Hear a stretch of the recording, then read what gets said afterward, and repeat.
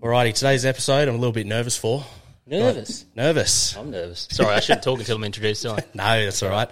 So I've got Jack Laurence. He is the host of 1 Minute Remaining podcast.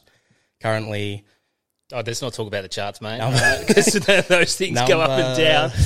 Like, yeah, ridiculous. Anyway, was number 3 last time. Was number 3 in the Australian charts, yeah. Nice. I can guarantee you it's not today. I haven't looked because it stresses me out. I don't know. It's great listen. Has become my favourite podcast. Oh, look out. I do thoroughly enjoy it. Thank you. Appreciate that. I'm not into crime podcasts, but... A lot of people have told me, actually, it's funny, a lot of people have said to me, oh, I don't listen to crime podcasts, but I listen because, I know you and I felt bad. But I actually enjoyed it. So that's a high compliment because, there is so many crime podcasts out there. I wasn't even supposed to make one, and it just sort of happened. Just happened? Yeah, it just happened. Randomly? Yeah. Like, honestly, I was supposed to be making a podcast. I was going to make a podcast, but it was going to be about, believe it or not, the lottery. Interesting. Yeah, and that's how the story came about. Oh, the first story? The Doris Moore story, because she was accused and sentenced for murdering Abraham Lee Shakespeare for his lottery winnings. And I saw this thing that 90% or something of lottery winners after 12 months have got no friends, no family, and no money left. Yep. I'm like, nah, that can't be true. So I did this research, and I spent literally like 4 years researching this podcast. Yep.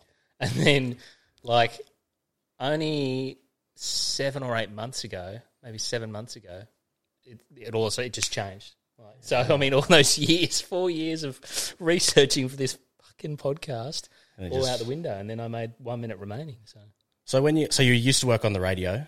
Originally, you're from the UK, I think, if I did my research look correctly. at UK, absolutely. Yes, originally from the UK. Originally from the UK. Yeah. Moved here in 2004, 6? Close. 2. 2002. Look at him go. Jeez, you'd be a good stalker, you would be. Yeah, not bad. Yeah, 2002 moved here. Questions. Yeah, moved here from the UK straight to the Goldie, actually, in 2002. Yep. And did you work on radio back home? Or? No, never worked on radio back home. Actually, you still would have been young when you came. Yes, I was only 16 when we moved here. Yep. So we moved here and I ended up going, I'd finished high school in the UK and then had to go back to high school, which I really did not appreciate. And even to make it even worse, my parents sent me to Hillcrest Christian College. Ooh. And I'll put out, I'm not a religious guy at all. I'm probably what you would call an atheist. So it didn't go too well. I was there for about a year, and then essentially I just came home one day to my parents and was like, I'm not going back tomorrow. Yeah. And you went straight into media, like that kind of? No, mate, I have had so many different jobs. Like I started working with my old man because my old man used to have an appliance repair company called Newman's Appliance Repair in Ashmore. Yeah. And I started working for them, just going around with the guys fixing fridges and shit. And then I got a job working at a company called Waco, who do like portable fridges. Yep. So I went there and I worked in the warehouse there, and I sort of worked my way up from in the warehouse through to like internal warranty on the phone, and then sales on the phone, and then eventually to be a sales rep. And then I spent probably from the age of 18 to 19, nearly 20, maybe not that old, maybe only a year. I forget, but anyway, I was 18, 19. I spent as an on-the-road sales rep. Yeah. Then I was a real estate agent for LJ Hooker in Narang. Nice. Did that till and that from there, like I was driving around one day. I as much as like I hated real estate, I hated it. Like I enjoyed talking to people and getting deals together, and that sort of stuff was fun. Yep. But there was a lot of like knocking on people's doors and saying, "Do you want to sell your house?" And like, no, if I want to sell my fucking house, I'll call you. But then my boss was really like, "You got to get out there. You got to get out there."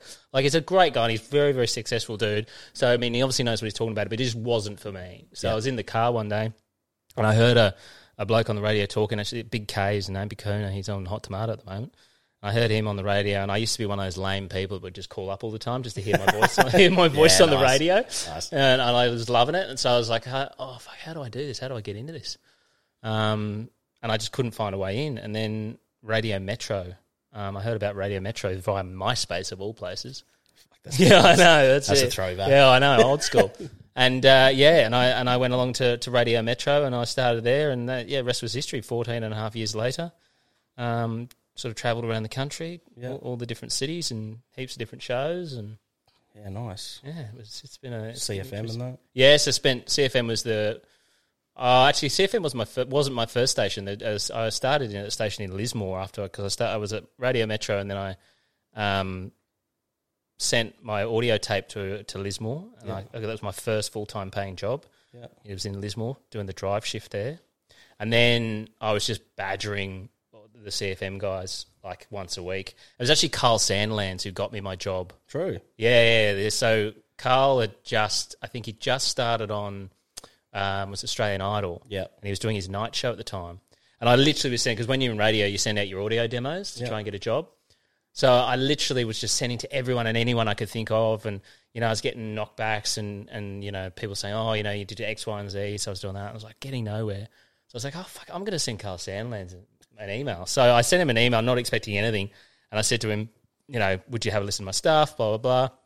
Literally within 10 minutes of sending that email, my email pinged and it was from Carl Sandlands. Shat myself.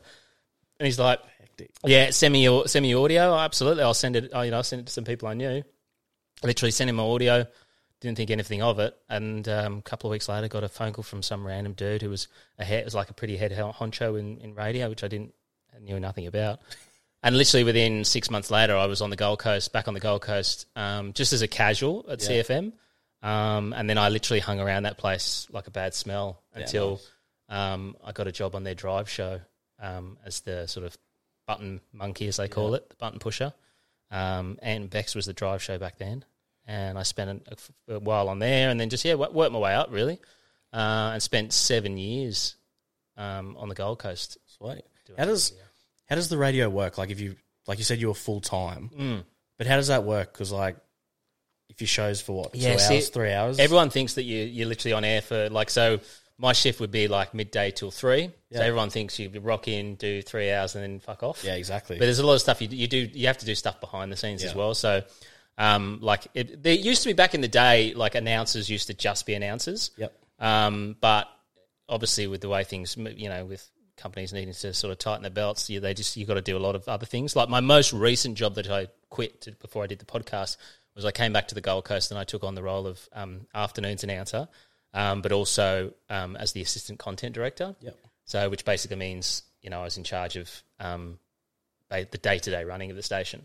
Yeah, so right. My workday would start at 5 a.m. and not finish till, well, it never really finished. When you're a content director or an assistant content director of a radio station, you never stop. Yeah. You're always on because the radio doesn't stop. Yeah, true. So if there's an issue, you're the one that gets the calls and stuff like that. And that's actually was the catalyst that ended up breaking me to the point where I'm like, I said to my wife, I cannot fucking do this anymore. Yeah. Because I couldn't listen to the radio. On the weekend, my wife would put on the radio. I'm like, just please turn it off. I can't listen because if something goes wrong and then I hear it, I can't ignore it. I then have to do something about it. Yeah. So I could never stop. And the money on the Gold Coast, to be honest, is fucking shit. Yeah, right. I worked for a while in Sydney, where the money's really great. It's good money. But it was a lifestyle decision to come back to the Gold Coast. Yeah. Because we got young kids and we wanted them to grow up here. So I had to take a really hefty pay cut to come back, which was fine at the time because I don't think I understood the scope of the job, and it's something I hadn't done before. So I was like, I'll give it a go. And then you eventually go, what am I doing? Why am I doing these many hours for this money? It's just, just for a lifestyle. Yeah, and it was a family and a lifestyle decision, but eventually it just got too much. And I was just like, you know what, I can't do this anymore. It mentally broke me. There was weekends I remember a Sunday where I think it was the defining moment was this Sunday where it just seemed that everything was going wrong. Yeah. And I just, people were complaining about X, Y, and Z, and then I was getting phone calls from this person and that person and cranky salespeople going, what the fuck's going on here? And I just stood outside, just staring into the fucking distance, and I just I was broken. I hadn't been that broken in a long time. And my wife was like, you've got to get out of this. You've just got to get out.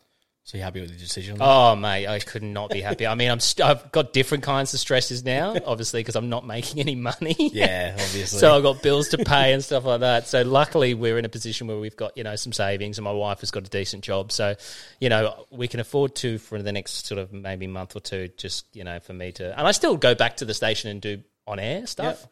I did the races last weekend and stuff like that because I still love the on-air side of things. Yeah, yeah. It was just the operational stuff that was I just couldn't do it. It was just too much. So in your time on radio, you've worked with a lot of people. Hughesy. Yep.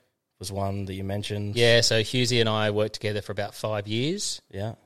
So I joined him and Kate Langbrook. So they had a show, Hughesy and Kate, and at the time it was just, broadcast across the ARN network, which is like Kiss FM and stuff like that, where Carl and Jackie O are on air. And I was on a sort of forced year hiatus from radio because I got made redundant in 2015, I think, from memory, from when we moved to Adelaide for me to do breakfast radio there. And we lasted a year. The show was just not great, basically. And I got made redundant from that. And then I came back to the Gold Coast and worked at the Gold Coast City Council for a year as a social media manager for them. Interesting. Which is a great, great job. Like Council cruisy as, like so cruisy, good pay, cruisy. But then one day out of the blue, I'd been doing that for a year, and I got a phone call from a mate of mine who was there. They call it an anchor. So you basically say, "Oh, it's Hughesy and Kate for the drive home." Push their buttons, and then they go, do their bit. And he called and said, "Oh, would you be interested to get back into radio?" And because I was made redundant, and it was a bit of that was a real shock. Like, because radio, the only thing I'd really ever seriously career wise focused on and been like, this is what I want to do. And I really worked hard at it. Like, it was the one thing I really just put my mind to. So to be made redundant was another moment. Like, it was a real low point as well. Because the rug was like, I was just not expecting. People say I wasn't expecting it, but I was just, the last thing I ever expected.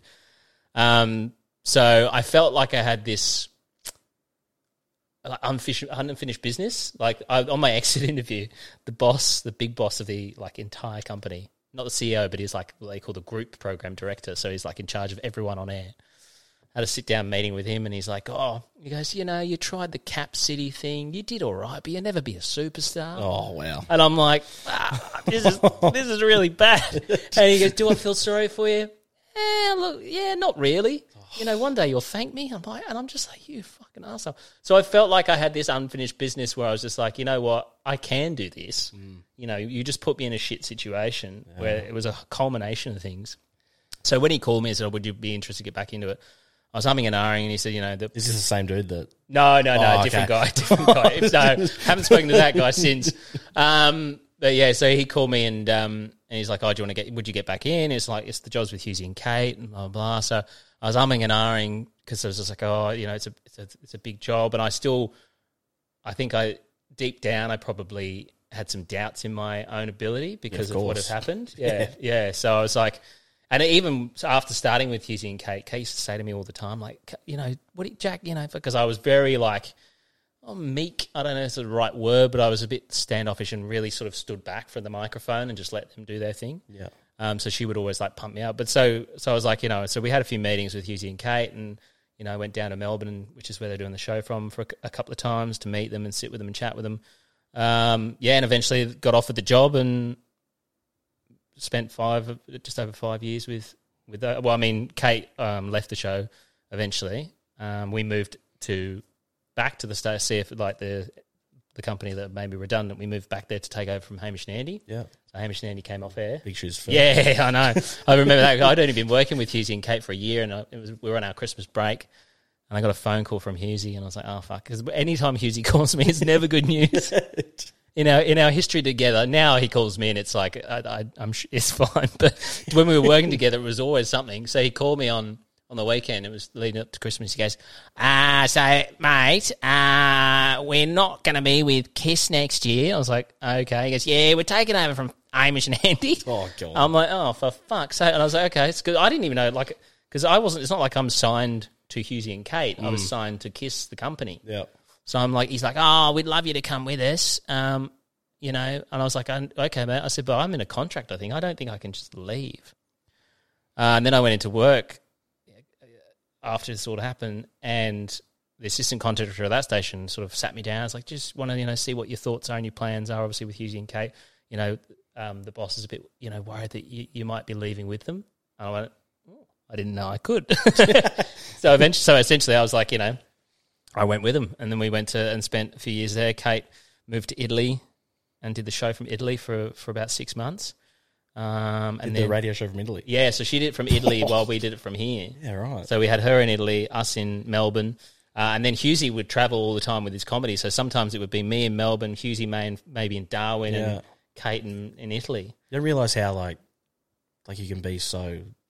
You don't have to be in the studio. And that's the thing. And that's why, again, I love podcasting as well, because you can do it from anywhere. Yeah. And with radio, the technology is that so good where we could just hook up a line and put her through, and people would think she was in the room with you. And that's what you always think, like they're just in the studio. 100%. And there's so many occasions where a lot of shows out there now have people in different places, because they'll sign people, like there's shows that come out of Melbourne where I know there's I think the Adelaide, I can say this now because the Adelaide show's fucking finished anyway. But the Adelaide show, they had Limo, who's a comedian. Limo, what's his last name? Anyway, Limo, he does this show in Adelaide, but he's from Melbourne. Yeah, but he does a show from Melbourne like 90% of the time, and the other guys are in Adelaide. Interesting. And there's so many shows like that, like Kate, Tim, and Joel on Nova, the Drive show. They're split up most of the time as well. That's interesting. There's a lot of those shows that do that. So, yeah, Kate did that for 6 months and then decided that she wanted to do 6 months in Italy without having to work and just focus on enjoying living in Italy. And then Ed Kavalee joined us. Got a few questions about Ed. Ed Kavalee? Yeah. so Ed joined us. Of course, people may know him from Have You Been Paying Attention? That's my show every Monday night. Yeah? I tell the missus, I say, do not talk to me from 8:40. It's such a popular show. It really is amazing. I didn't realise how popular it was until I started it's talking huge. Like, about man, it wins the ratings like pretty much every night it's on. Have you been paying attention? That's it's very interesting, because when I was looking up yourself and I saw that you did the illustrations for Ed Kavalee's for his kids' book. Yeah. So that, and you have your own as well? Yeah, I've got my own kids' book. Yes, that's a side. I've got my wife likes to say that I've got creative ADD, because I literally I'm always wanting to do something. Like at one point I was pitching a TV show to Stan, and my idea involved a puppet. Yeah. And I looked at getting it. I looked at getting it bought. I looked at getting it made, and it was like $3,000. I'm like, fuck that! I reckon I can make one. So I made one, and it turned out really well, and I enjoyed it. So then all of a sudden, I started just making puppets. So I was like, "What are you doing?" I'm like, "I can sell these things for fucking fortune. People sell these for like $3,000." And so there was that, and then but the drawing, I've always drawn since I was a kid, and when lockdown happened, I took it a bit more seriously. Like I got an iPad to draw with, and blah blah blah. Spent an entire year just drawing every single day and just building up that sort of skill and trying to make a bit of extra money on the side doing that, which I did, here and there. I've drawn like about, I think it's 6 kids' books. True. But not like ones of Ed's caliber, like just on Fiverr, Fiverr. So I was putting myself on Fiverr. All these people who always, had kids' book ideas but couldn't afford like a decent illustrator, they hired me. Sweet. But so Ed's manager rang me one day and was like, "Oh, Ed is doing a kids' book, and he's told the publisher that he's not doing it unless you illustrate it." I'm like, okay, cool. She's like, "It's a very tight turnaround." I'm like, okay, cool. Oh God. So next minute, I ended up illustrating his kids' book. So that was an interesting one. But Ed's a great guy. Ed's an extremely, I think he's I don't want to say underrated, but he's very, very clever and very, very funny. He's very quick-witted. Oh, mate, yeah, he's a silent. He's not brash and in your face, but he's a quiet achiever, old Ed. He does very well for himself. I love watching him and Sam Pang. They're Sam back Pang and forth. is so funny as well. Yeah, it's good. I just got tickets to his show. Freaking sold out real quick. Oh yeah, absolutely. All these guys, mate. I didn't realise how popular they actually were. Yeah, it's incredible. That show, as I said, it's a juggernaut of a show, and it just always wins the ratings. So working with Ed was fantastic, and he's very helpful and great with any of my ideas. Like he'll message me and ask me what I'm doing and blah blah blah. So working with him is great work. Obviously, because when Kate left, we were trialing people to be on the show. Yeah. And Ed was one of the last. Ed wasn't really a trial. Well, I suppose Ed was a trial, but then we had like Hamish came in for a week. He was never going to be on the show, but he just came in to hang out for a week. So that was cool. And a few other people popped in, but Ed ended up being the sort of main guy on the show. And it was that was probably, I think, my time with Hughesy and Kate was phenomenal, but I think I was too caught up in the past. Yeah, and struggling with the demons of not being good, of being fired and losing my job and stuff like that. So I wasn't really enjoying the show. Yeah. I constantly felt on fucking edge. Like I could do anything. Like any minute now I'm going to lose my job type thing. Yeah. But, and it was fun and stuff like that. And I think towards the end I really started to enjoy it. And then, but by the time Ed came in, because also Hughesy, I think, because he had this comfort zone with him and Kate where he just, it felt comfortable for him. When she left, I think he was just, again, like it was just, I was the familiar part of that show. Like he felt, because and that made me feel a bit more included. Yeah. And I just had the best fucking time. But that show when it was Hughesy and Ed, we just had a fucking ball. Like it was just laughing and fucking. It was just great fun. And then they eventually decided they were going to send that show to Sydney to do breakfast. And Erin Molan joined the show. And it was good, but I had to take a major step back for that show because you can't have four voices talking on the radio. It's just too confusing for listeners. Plus, you've got three big personalities there, so they don't need me fucking, just chiming in. Yeah, chiming in. But Hughesy wanted me to stay with the show because he was just Hughesy likes that familiarity, and he knows that he knew that I know what he wants from me, and to help him with his performance on air.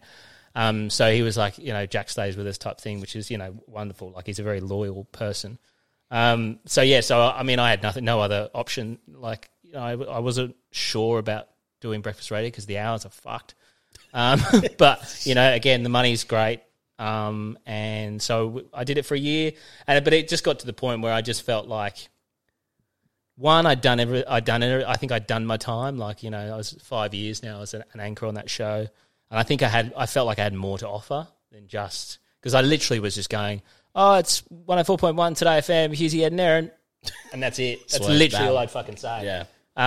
Whereas, when it was just the two of them, I could join it because you've got that dynamic of one saying the other, and then I'm piggy in the middle and kind of doing that. But then obviously once you bring in a third person in, they fill that gap, and then I no longer really have a voice. Yeah, exactly. Apart from what time is it and temperature and the weather.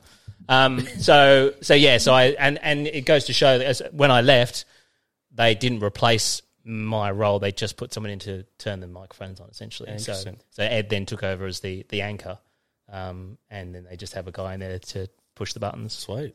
So then you just went, fuck it. We'll came back to the Gold Coast, and as I said, we did that job for a few months, only 6 months, I think I lasted. Yeah. And this podcast sort of idea started to roll. And I just said to my wife, well, fuck, I'll just give this a crack and, dive into it. See what happens, If it doesn't work out, then I'll find another job. Plenty of work around.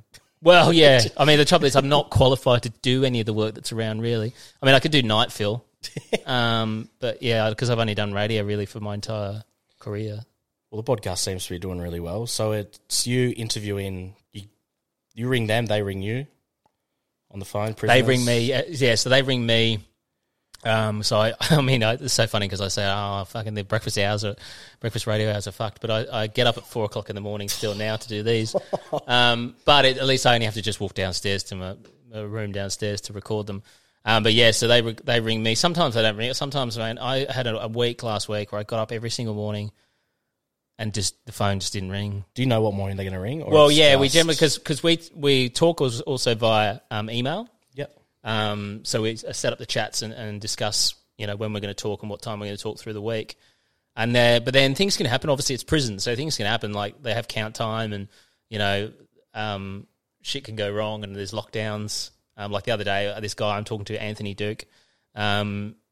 He was supposed to call me and didn't call me. I was like, oh. And it's not like I can call them and be like, oh, you're late for the interview. Where are you? Yeah. Although there's one guy I can call because he has his own mobile phone. But yeah, so he's like, and then he called me. He's like, oh, we just come out of lockdown. There was a murder. I'm like, hey, yeah, right. It's just some casual. Yeah, sure there was. Yeah, of course. So they call me. We chat. They get half an hour to talk. And then after the half an hour, the phone just cuts out, and then they have to wait half an hour before they can call me back. That's interesting. So they can call you more than once. Yeah, they can call me more than once. So they just have to wait that half an hour, and that's apparently to stop people from basically hogging the phones. So their account can't call anyone for half an hour, so they have to go away and then come back. How interesting. Yeah. So they've actually got a lot of freedom to talk. Like, they've got email. As I said, they've got email. I mean, all that stuff gets monitored. But like it's apparently a lot easier for them these days to be able to talk to people than it was back in the day. Jesus. So how do you find them? How do you? Well, it started with that Doris when I found her story. So 4 years ago when I was working with Hughesy and Kate, about 4.5 years ago, I saw that story, the lottery story, and I sent Doris a letter. I just literally wrote her a letter. I said, I'd love to tell your story. And she sent me a letter back, and that was it. Yeah, and then she basically acts as my in-prison producer at the moment. She goes around the prison and finds other people for me to talk to. Yeah. That's pretty cool. Yeah, so she'll message me going, I've got someone else for you on Friday, blah, blah, blah. So, and sometimes I'll call, I have no idea who they are, what they're calling, what they've done. I just find out on the morning. So I spoke to her, and then while talking to her, because her story is mental, and it was just I was getting lost with all the twists and turns of the interview. I'm like, how am I going to make sense of this into a podcast? Because I listened to it. That was...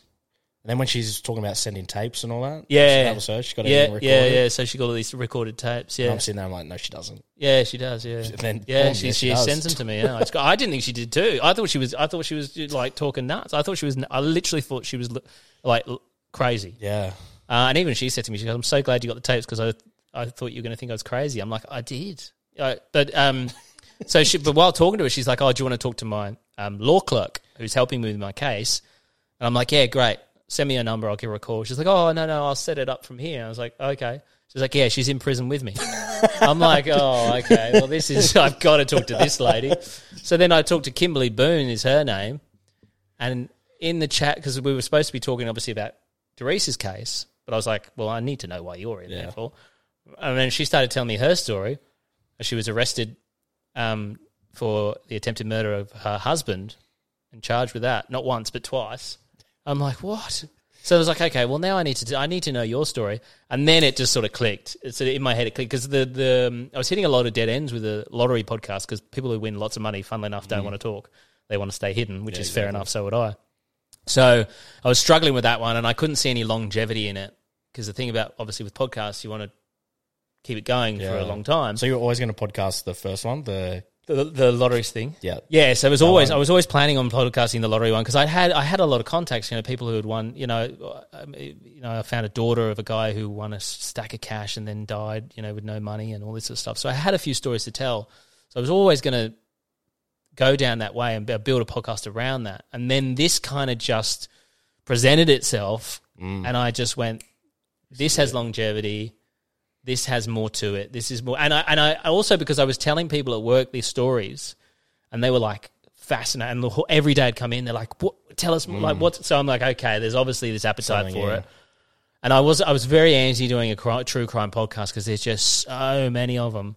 But then again, there's so many podcasts, so it was a case of, but in my head, I'm like, well, this is a bit of a different angle because most of the true crime podcasts, people are telling stories or talking to victims or talking to cops or talking to, not many people I think are talking to the actual people in prison. Yeah.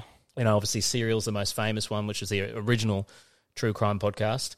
There's another one that's done from inside San Quentin, which is a brilliant podcast, but I can't remember the goddamn name of it right now. But that's a great podcast. But other than that, I was trying to rack my brains. I'm like, I don't really know anyone else that's talking to criminals in prison.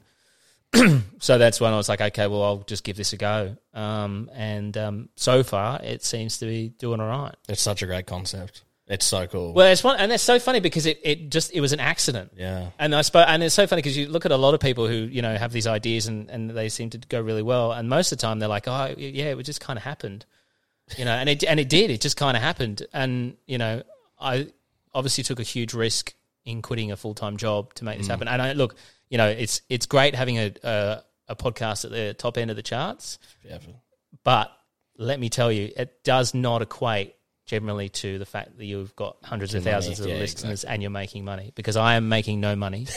I've definitely got more listeners than I had, but even then, but now I'm like, I don't know I have some form of anxiety. I don't know what it is, but I have some form of anxiety. but it always manifests itself in different ways. Like now, it's like I'm just fucking obsessed with numbers on the download numbers. Yeah. And it takes over my life. Like, and everyone's just like, stop worrying about the numbers, just focus on. I'm like, no, but I need the like. And then I see a drop because obviously we had I got invited onto True Crime Conversations, which is a true crime podcast, pretty big one. Like Mamma Mia's the guys that produce it, so they invited me on to talk about a case, and I was getting about, I think, like average. Like on a launch day of a podcast, I get about 650 downloads. That's not bad. So it's all right. So I was like, I was happy with that, but obviously I knew I needed more to be able to monetize it. And then, so that was on launch day, but then when on not a launch day, it was about 200 downloads. Yeah. So it was all right. It was okay. It wasn't, and I'd only just started. It was a few weeks in. But then I got invited on this fucking podcast, and the day I got invited, I got 2,500 downloads. Jesus. The day it launched. And I'm like, what the fuck is going on? And then the next day was 3,500. And the next day was 4,500. Yeah, sick. And I was like, boom, boom, boom. I was like, okay. And then I'm just like, but then don't worry because it comes back down again.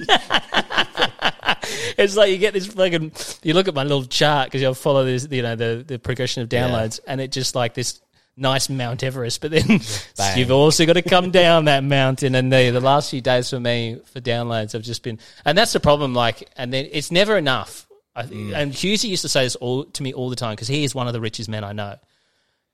He's filthy rich. Like he's got so much fucking money. True. Yeah, and he won't mind me saying that.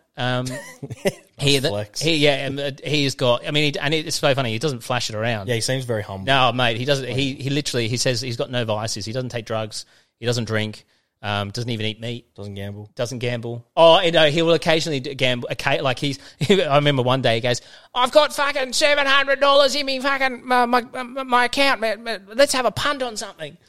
So I've got a mate of mine who used to be a professional punter, so I messaged him like, "Oh, what can we put money on?" He's like, "Oh, this horse," and he lost, so he wasn't happy about that. But yeah, so he used to say to me, because we used to always joke about how much money he's got, and he used to say, "Mate, doesn't matter how much you got, it's never enough."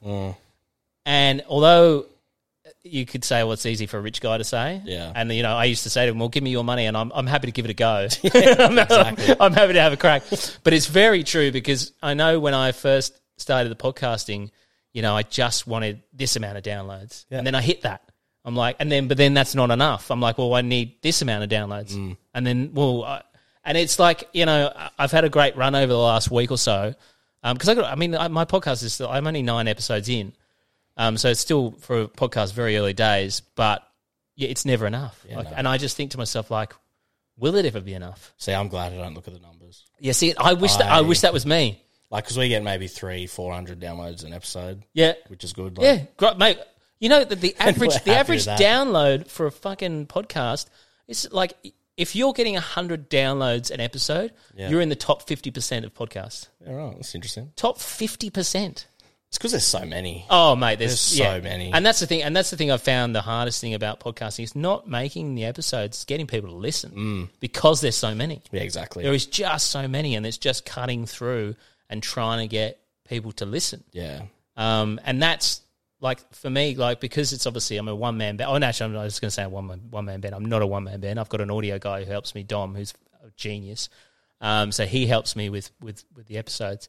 But essentially, like, I'm doing all the chasing for interviews and, finding people and editing everything and, getting the episodes ready and making sure they all sound right and, getting up at 4 o'clock in the morning to do these interviews. But then on top of that, you then got to go, well, fuck, how am I going to get people to listen to this? Yeah. And it's just like, and especially I feel it's compounded for me as well because I have no income. Yeah. And and I have a mortgage and I have kids. There you go. And I have that stress because my wife said to me, she goes, "Don't you dare quit your fucking job and then stress about money." So, in case she ever listens, she doesn't even listen to my podcast. If she listens, it must be a partner thing because mine doesn't listen either. No, she didn't even. I was on Sky News last night. She didn't fucking watch. I did actually watch that. Oh, did you? Thank you so much. I appreciate that. Because my wife certainly fucking didn't. I come home and I was like, the kids were still up, and it was like I don't know, 7:45, and I got home and the kids were still up, and they're usually well in bed by then. And I thought, oh, she's left them up to watch Daddy on the TV. Oh. Nah. I went upstairs and I was like, oh, did you see it? She goes, oh, no, we didn't. I'm like, what do you mean? She's like, oh, I was bathing the kids and dinner. And I'm like, yeah, you could have had the TV on in the background. So, but anyway, no. Yeah. So I spend my life just, these days now stressing about fucking numbers. So I feel like it's the better you do, the more stressful, well, for me anyway, it becomes, because then you worry about then keeping that audience around and, because you get to the point where you monetize these things and then sponsors are going to want to see download numbers. Exactly. So then you look at your download numbers, if they start going down, your sponsors are then going to fuck off and you're going to go, oh, God. And there's no money. Yeah. So anyway, but look, it's fun, this podcasting stuff. It is fun. It's really fun. It is. And I must admit, like, it's fun being my own boss. Yeah. Just doing my own thing and, I'd say you can do it whenever, but you... Well, and that's the other thing. I'm working 7 days a week at the moment. Like, that's... but it's something it's for me. Like, it's not for a big company. It's for something for me and for my family. Yeah. So I'm happy to get up at 4 o'clock in the morning and I'm happy to work Monday to Sunday. Yeah. But then good. I've got the ability to say, you know what, today I'm not going to do anything. So that's fair. So how do you choose like who you're going to share their story for? Do you just at this stage? I'll be honest, I'm taking everybody. Just taking everyone. Yeah, because I feel like and I think this is in life. I think everyone's got a story. I think. Yeah, even that was another podcast idea I had. Just literally walking up to randoms in the street and just grabbing them and getting their stories. There's two young boys for that on TikTok. Oh, is there? They literally sit on the street. I'm pretty sure it's called like the sidewalk or something. Yeah. And they just sit on the side of the street and just go, you. And that person sits down, they give them a mic. Great. See, every idea's been done. There's no such thing as a new idea. They grabbed this dude and like people walking past and they were like, oh, like what are you doing? Like, is this the producer of the Stranger Things? I have seen that, yes. Yeah. They're like, who are you? He's literally walking past and people are like, oh, I love your work. And they're like, sorry, who the fuck are you? I have seen that. So, and that's the thing. Like, so in my opinion, like everyone's got a story. So, and if they're in prison, they've definitely got a story. Yeah. Whatever it is, they've got a story to tell. And I find I've always been fascinated by prison stuff. I don't know why, it's a weird fascination, but I have always had a fascination with prisons and crime. And, one of my favourite books is Chopper's books. I love his books and, all that sort of stuff. So I've always had a fascination in that world and that life. So it's kind of funny that this has happened because I've always, I've watched all the documentaries on prison and stuff like that. Don't fancy going. I think I'll try and stay on there. Did you visit any of them? I did think about that, and I think I would. Like, I'm not that I'm not.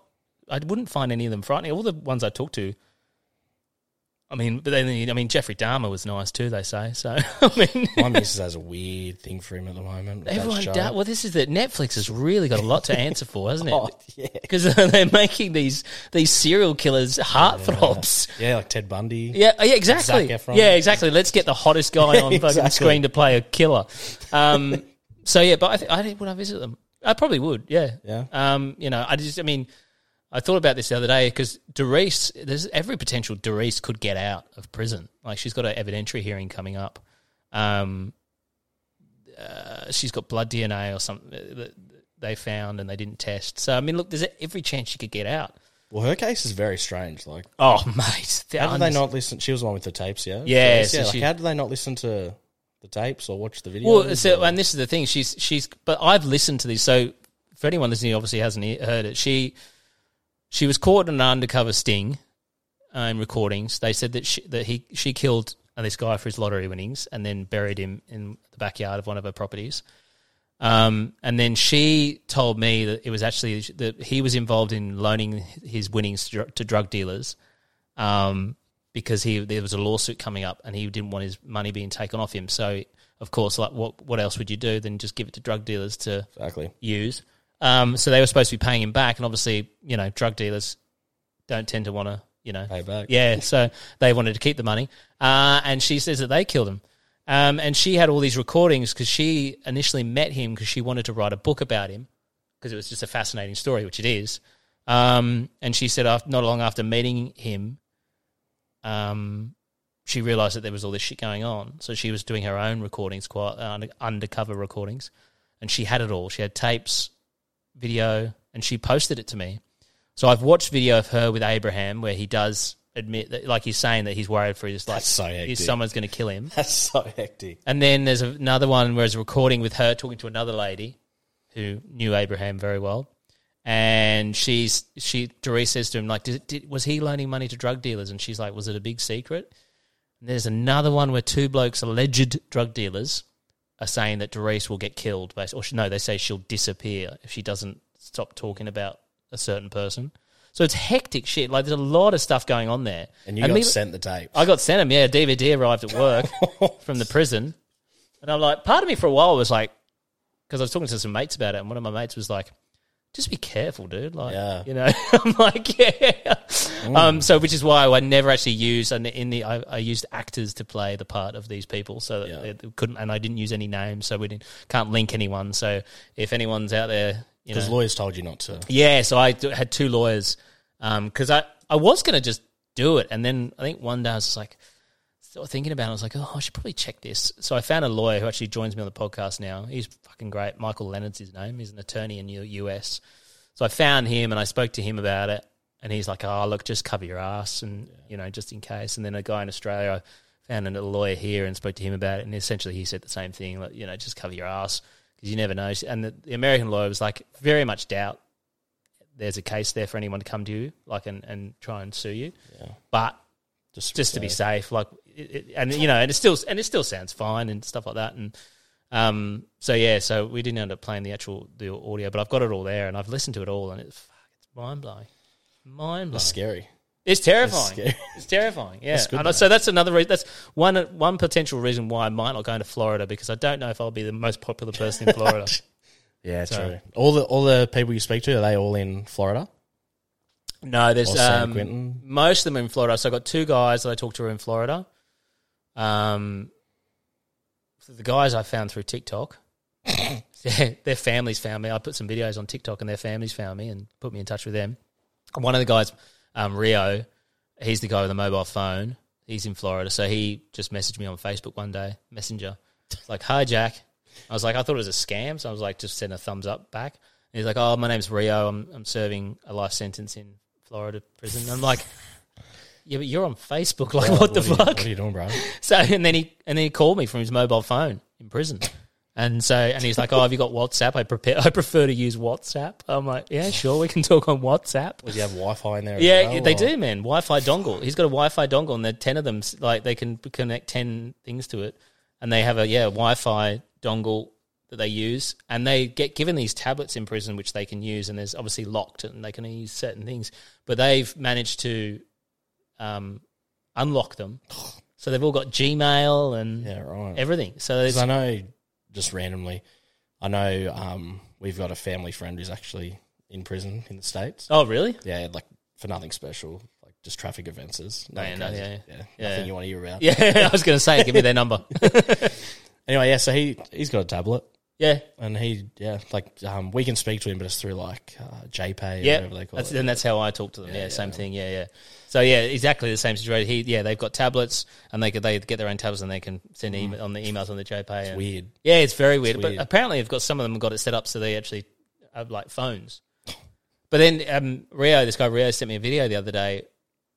These gang members have made a rap video in the prison. And then, mate, some of the knives these guys have got, and like this freaking long, and there's like drugs everywhere, and like they're walking down the roads with these bags of drugs, and it's insane. I said to him, I was like, "This is crazy." He goes, "Dude, it's so dangerous in here." I'm like, "Yeah, I can see that." Yeah, no shit. Yeah. But he's doing a life sentence for stealing someone's Rolex watch. Yeah, right. Life sentence. No possibility of parole. I don't understand the legal system. Oh, mate, actually, in an episode coming up, I'm talking to a former federal judge about sentencing. Yeah. Because it's just like, this, especially Florida, it seems, is just like crazy. Like they've got the harshest penalties around. Like literally, like everyone gets life sentences. And a lot of them say it's to do with, obviously because prisons over there are businesses. Like they're all privately owned. All privately owned. Yeah. They're business. And like Rio was telling me, like there's nothing in there that they can do or get without having to pay money. So tablets and food and anything at all, anything that they need or want they have to pay for. And obviously, then the state then pays the company to keep them housed in there as well. So he said this is what in his. I mean, obviously he's been locked up, but he said essentially that's why they get these long sentences because they want to keep them in there because it's a paycheck, like it's money to the. But I mean, obviously, I'm sure a judge would disagree with that statement, but that's why I'm getting a judge on to talk about this guy who's coming out, David Talley, who's been given a 100-year sentence. Didn't kill anyone, didn't hurt anyone. He hit a police car with his car, two police cars with his car, and got charged with 2 counts of assault with a deadly weapon on a police officer, which carries a 30-year maximum. So he got 2 counts. So that was 60 years, 60 years for that. And then all these other charges, he got the maximum on every sentence that he got. And it added up to just over 100 years. How? Like how? Well, he robbed a service station after hours. There was no one there. He robbed it after hours to pay for his drug habit. And it was, I think he'd been to jail 3 times previously before that for short sentence, like 6 months here. It was always for burglaries of shops after hours because he said he wasn't a violent person and he just needed to steal shit to pay for his drug addiction. He'd asked to go to rehab many times. So he didn't do any violent crimes. It was only burglaries to pay for his drug addiction. He asked to go to rehab in one of his court appearances and they said no. You're going to jail. But then this was his like 4th time in front of the judge. So he'd been getting in trouble a fair bit. And I know a lot of people will be like, well, you reap what you sow, which I get that. And he doesn't say that he says he should have gone to, he needed to go to prison and he wasn't doing the right stuff and prison was on the cards and that was whatever. But he was going to get 5 or 6 years, I think, for this crime. And he said in his mind, he was sick of the cycle of the drugs and the prison and he was just over it. So his plan was he asked the judge for a couple of days to get his affairs in order, say goodbye to his kids, and before he came back for his sentencing. But in his mind, he said he was not going back to jail. Like he was going to go home and fucking knock himself. Oh, true. Yeah, so he went home. He tried to knock himself. He took some of his dad's medication, drank a heap of booze, but it didn't work. His old man got home. And he ended up taking his old man's car and pissing off. So his dad obviously was worried about him and him hurting other people because he was driving under the influence. So he called cops and said, look, this is the situation. My son's, I don't want him to hurt himself or anyone else. Eventually, they caught up with him, but this car chase happened.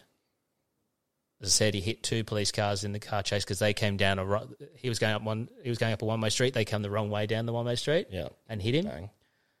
So eventually he ends up stopping, getting out the car, lying flat on the ground. Apparently they put the boot in a few times, ended up in hospital for a couple of days because of that. But eventually he goes obviously back in front of the judge, and he said the judge was just pissed. Like he just said, same judge. He said, what if you killed someone? It would have come back on me. You made me look like a fool. Blah blah blah blah, and then sentence him to the maximum on every single charge. So he spent 22 years in jail so far. That's so hectic, and that's more than some people get for murder. He's there for the rest of his life, unless he can get out now. I mean, in my opinion, like he should be out time served. Yeah, he's been in jail for 22 years. He hasn't touched a drug since he's been in jail. He's become a law clerk. He's turned his life around, and with no help from the prison system because they don't give a shit. Yeah, no. Like he could literally sit in there and just take drugs, but he hasn't, and he's become a better man. He's sorted his life out. So I would, in my opinion, obviously I'm not in charge of this stuff and whatever, but in my opinion, he's done 22 years, changed his life. It should be looked at. Okay, we let this guy out. Chance, he did some stupid shit when he was younger and took drugs, and it's addiction and all the rest of it. And he's changed his life. So I'm trying my best to try and get him out. But the trouble is, most of these people can't afford a lawyer. Yeah, they have no money to pay for an attorney, so they have to either do it themselves or rely on a public defender. And public defenders have got hundreds of cases, and they just cannot focus their attention on one case. So that's the biggest issue. And that's like a lot of. I wish the podcast was earning good money because I legitimately would help fund these people some lawyers. So that is my hope eventually, that this thing does well enough where I can do that. Yeah. I'd love to have a little kitty where I can, if I, come up. I don't want to just start dishing out money to everyone I talk to. Get a lot of guests that way. Yeah, exactly. Yeah. I'd never be short of a story. Yeah, no. But things like people like David crop up. I'd love to be able to go, you know what? here's whatever you need, $5,000. Go and get yourself an attorney. Let's see if we can get you out. Yeah. So that would be my hope eventually, that we get to that point where we have got some money where we can help people. So why American? Because they're the only ones I can talk to. Can't talk to Australian prisoners. Because when Australian prisoners go into jail, they have to hand over a list of phone numbers that they want to be able to talk to. Yep. You have to be on an approved list, and then they can call you. Whereas it's just easier with the inmates. It does. I mean, obviously, Doris makes it a lot easier because you have to get hold of their inmate number, know where they're housed, and it's a bit of a process. So, and I've done that with a few inmates, but Doris makes it a lot easier, obviously, because she finds these people, and if family members get in touch with me again, that's a lot easier because they can give me every bit of information I need to go out and find these people. And a lot of people, prisoners don't want to talk as well. Like, I've had just this week, one lady who had started talking to me and telling me her story. She messaged me and just said she doesn't want to talk anymore. So I've lost her. But so it is a bit up and down, and also, I would like to venture out and do other places. I'd love to do Australia, but again, it's just too hard. At the moment, it's too hard. I might investigate it further and see if there's a way I can do it. But yeah, so it's purely just, number one, ease, and number two, because the population, there's such a huge percentage of people are in prison in America. Yeah, like it's just there's so many stories to tell. Yeah. And again, like we don't have the sort of sentencing here that they have over there. Yeah. With these crazy 100 years, or there was someone the other day who got 4 life sentences plus 150 years. Why don't they just say, "Oh, you're going to jail and you're never getting out"? Yeah. Like it's just because over there, life is life. Yeah, life is life for them. Yeah, life is 100% life. It's not like all the death row ones would be. Yeah, I've got one death row inmate. Well, I mean, she's not on death row anymore. She was. So she was on death row. Youngest woman to be put on death row in Florida at the time. She's now off death row, but she's still got 2 life sentences. So talking to her as well. I'm hoping to. I haven't spoken to her for a while. She's very up and down with me, that one. Because they have people on the outside who see my shit, and then it's like Chinese whispers. They completely twist what I'm saying or doing. Yeah. And then I get a message from the inmate going, "Oh, my friend said that you blocked her from commenting on your stuff because she was arguing again." And I was like, "I haven't blocked anyone, mate. I literally So there's all these dramas that come with it too. The amount of times I've woken up to angry messages from inmates because I've apparently said something or done something, or there's a video out that her friend and their friend has said this or their friend has said that, and I'm just like, and I'm talking them down for a ledge so many times. Like it's sometimes it's very exhausting. It's very interesting, but it sounds like hard work. It is a lot of hard work. It really is, but. Hopefully, but I enjoy it. I really enjoy it. That's the main thing. I enjoy the craft of putting the episodes together, and and building the story for people to listen to. But then again, like what I was saying, I was stressing about something. Like I always stress about then the next story. And go, is this going to be good enough? Are people going to enjoy this one and that sort of stuff? So, it's good, but it comes with its own stresses. It's very good. So what's next then? Next, so we've done Doris Moore, Kimberly Boone. Next is David Talley, the 100 Years. Then after that, we've got Amelia Carr, who's the death row inmate. Then we got Al Reiner, who was a Christian guy who then got caught up with the Mexican mafia, ended up at a killing. Yeah. So he's doing a life sentence. We got Rio coming up. Who else have we got? There's about 10 inmates all up at the moment, and I'm always getting more and more, and the more connections obviously I make within the prison, the more stories I hopefully get, because I want this to be able to continue for. Become a show. Well, that's what I just want it to keep going, because I enjoy doing it. And I want it to be, I want longevity there. Yeah. So hopefully, fingers crossed, I can keep bringing more and more stories. But as I said, not everyone wants to talk. I've messaged a number of people, and you just crickets. Even I spoke to David Talley. I'm like, he actually, he got me onto one other prisoner, and it's like, this guy might talk, but he said the dudes in prison. It's like dudes in real life, like outside of prison, like they don't want to talk. They don't want to tell their stories, and they don't want to, unload their emotional baggage and that sort of stuff. So it's hard to get them to talk. Whereas the ladies love a chat. So yeah, sweet, it's good content. No, look, it is. It's great. 4:30 in the morning, listening to stories of murder and all sorts. It's fascinating. Sometimes. Did your wife get worried? No, mate. No. We've been together. Women. Might fall in It's so love. funny, actually. the Doris at one point was like, "Oh, have you got a photo just you can send us so I can show so we can see what you look like?"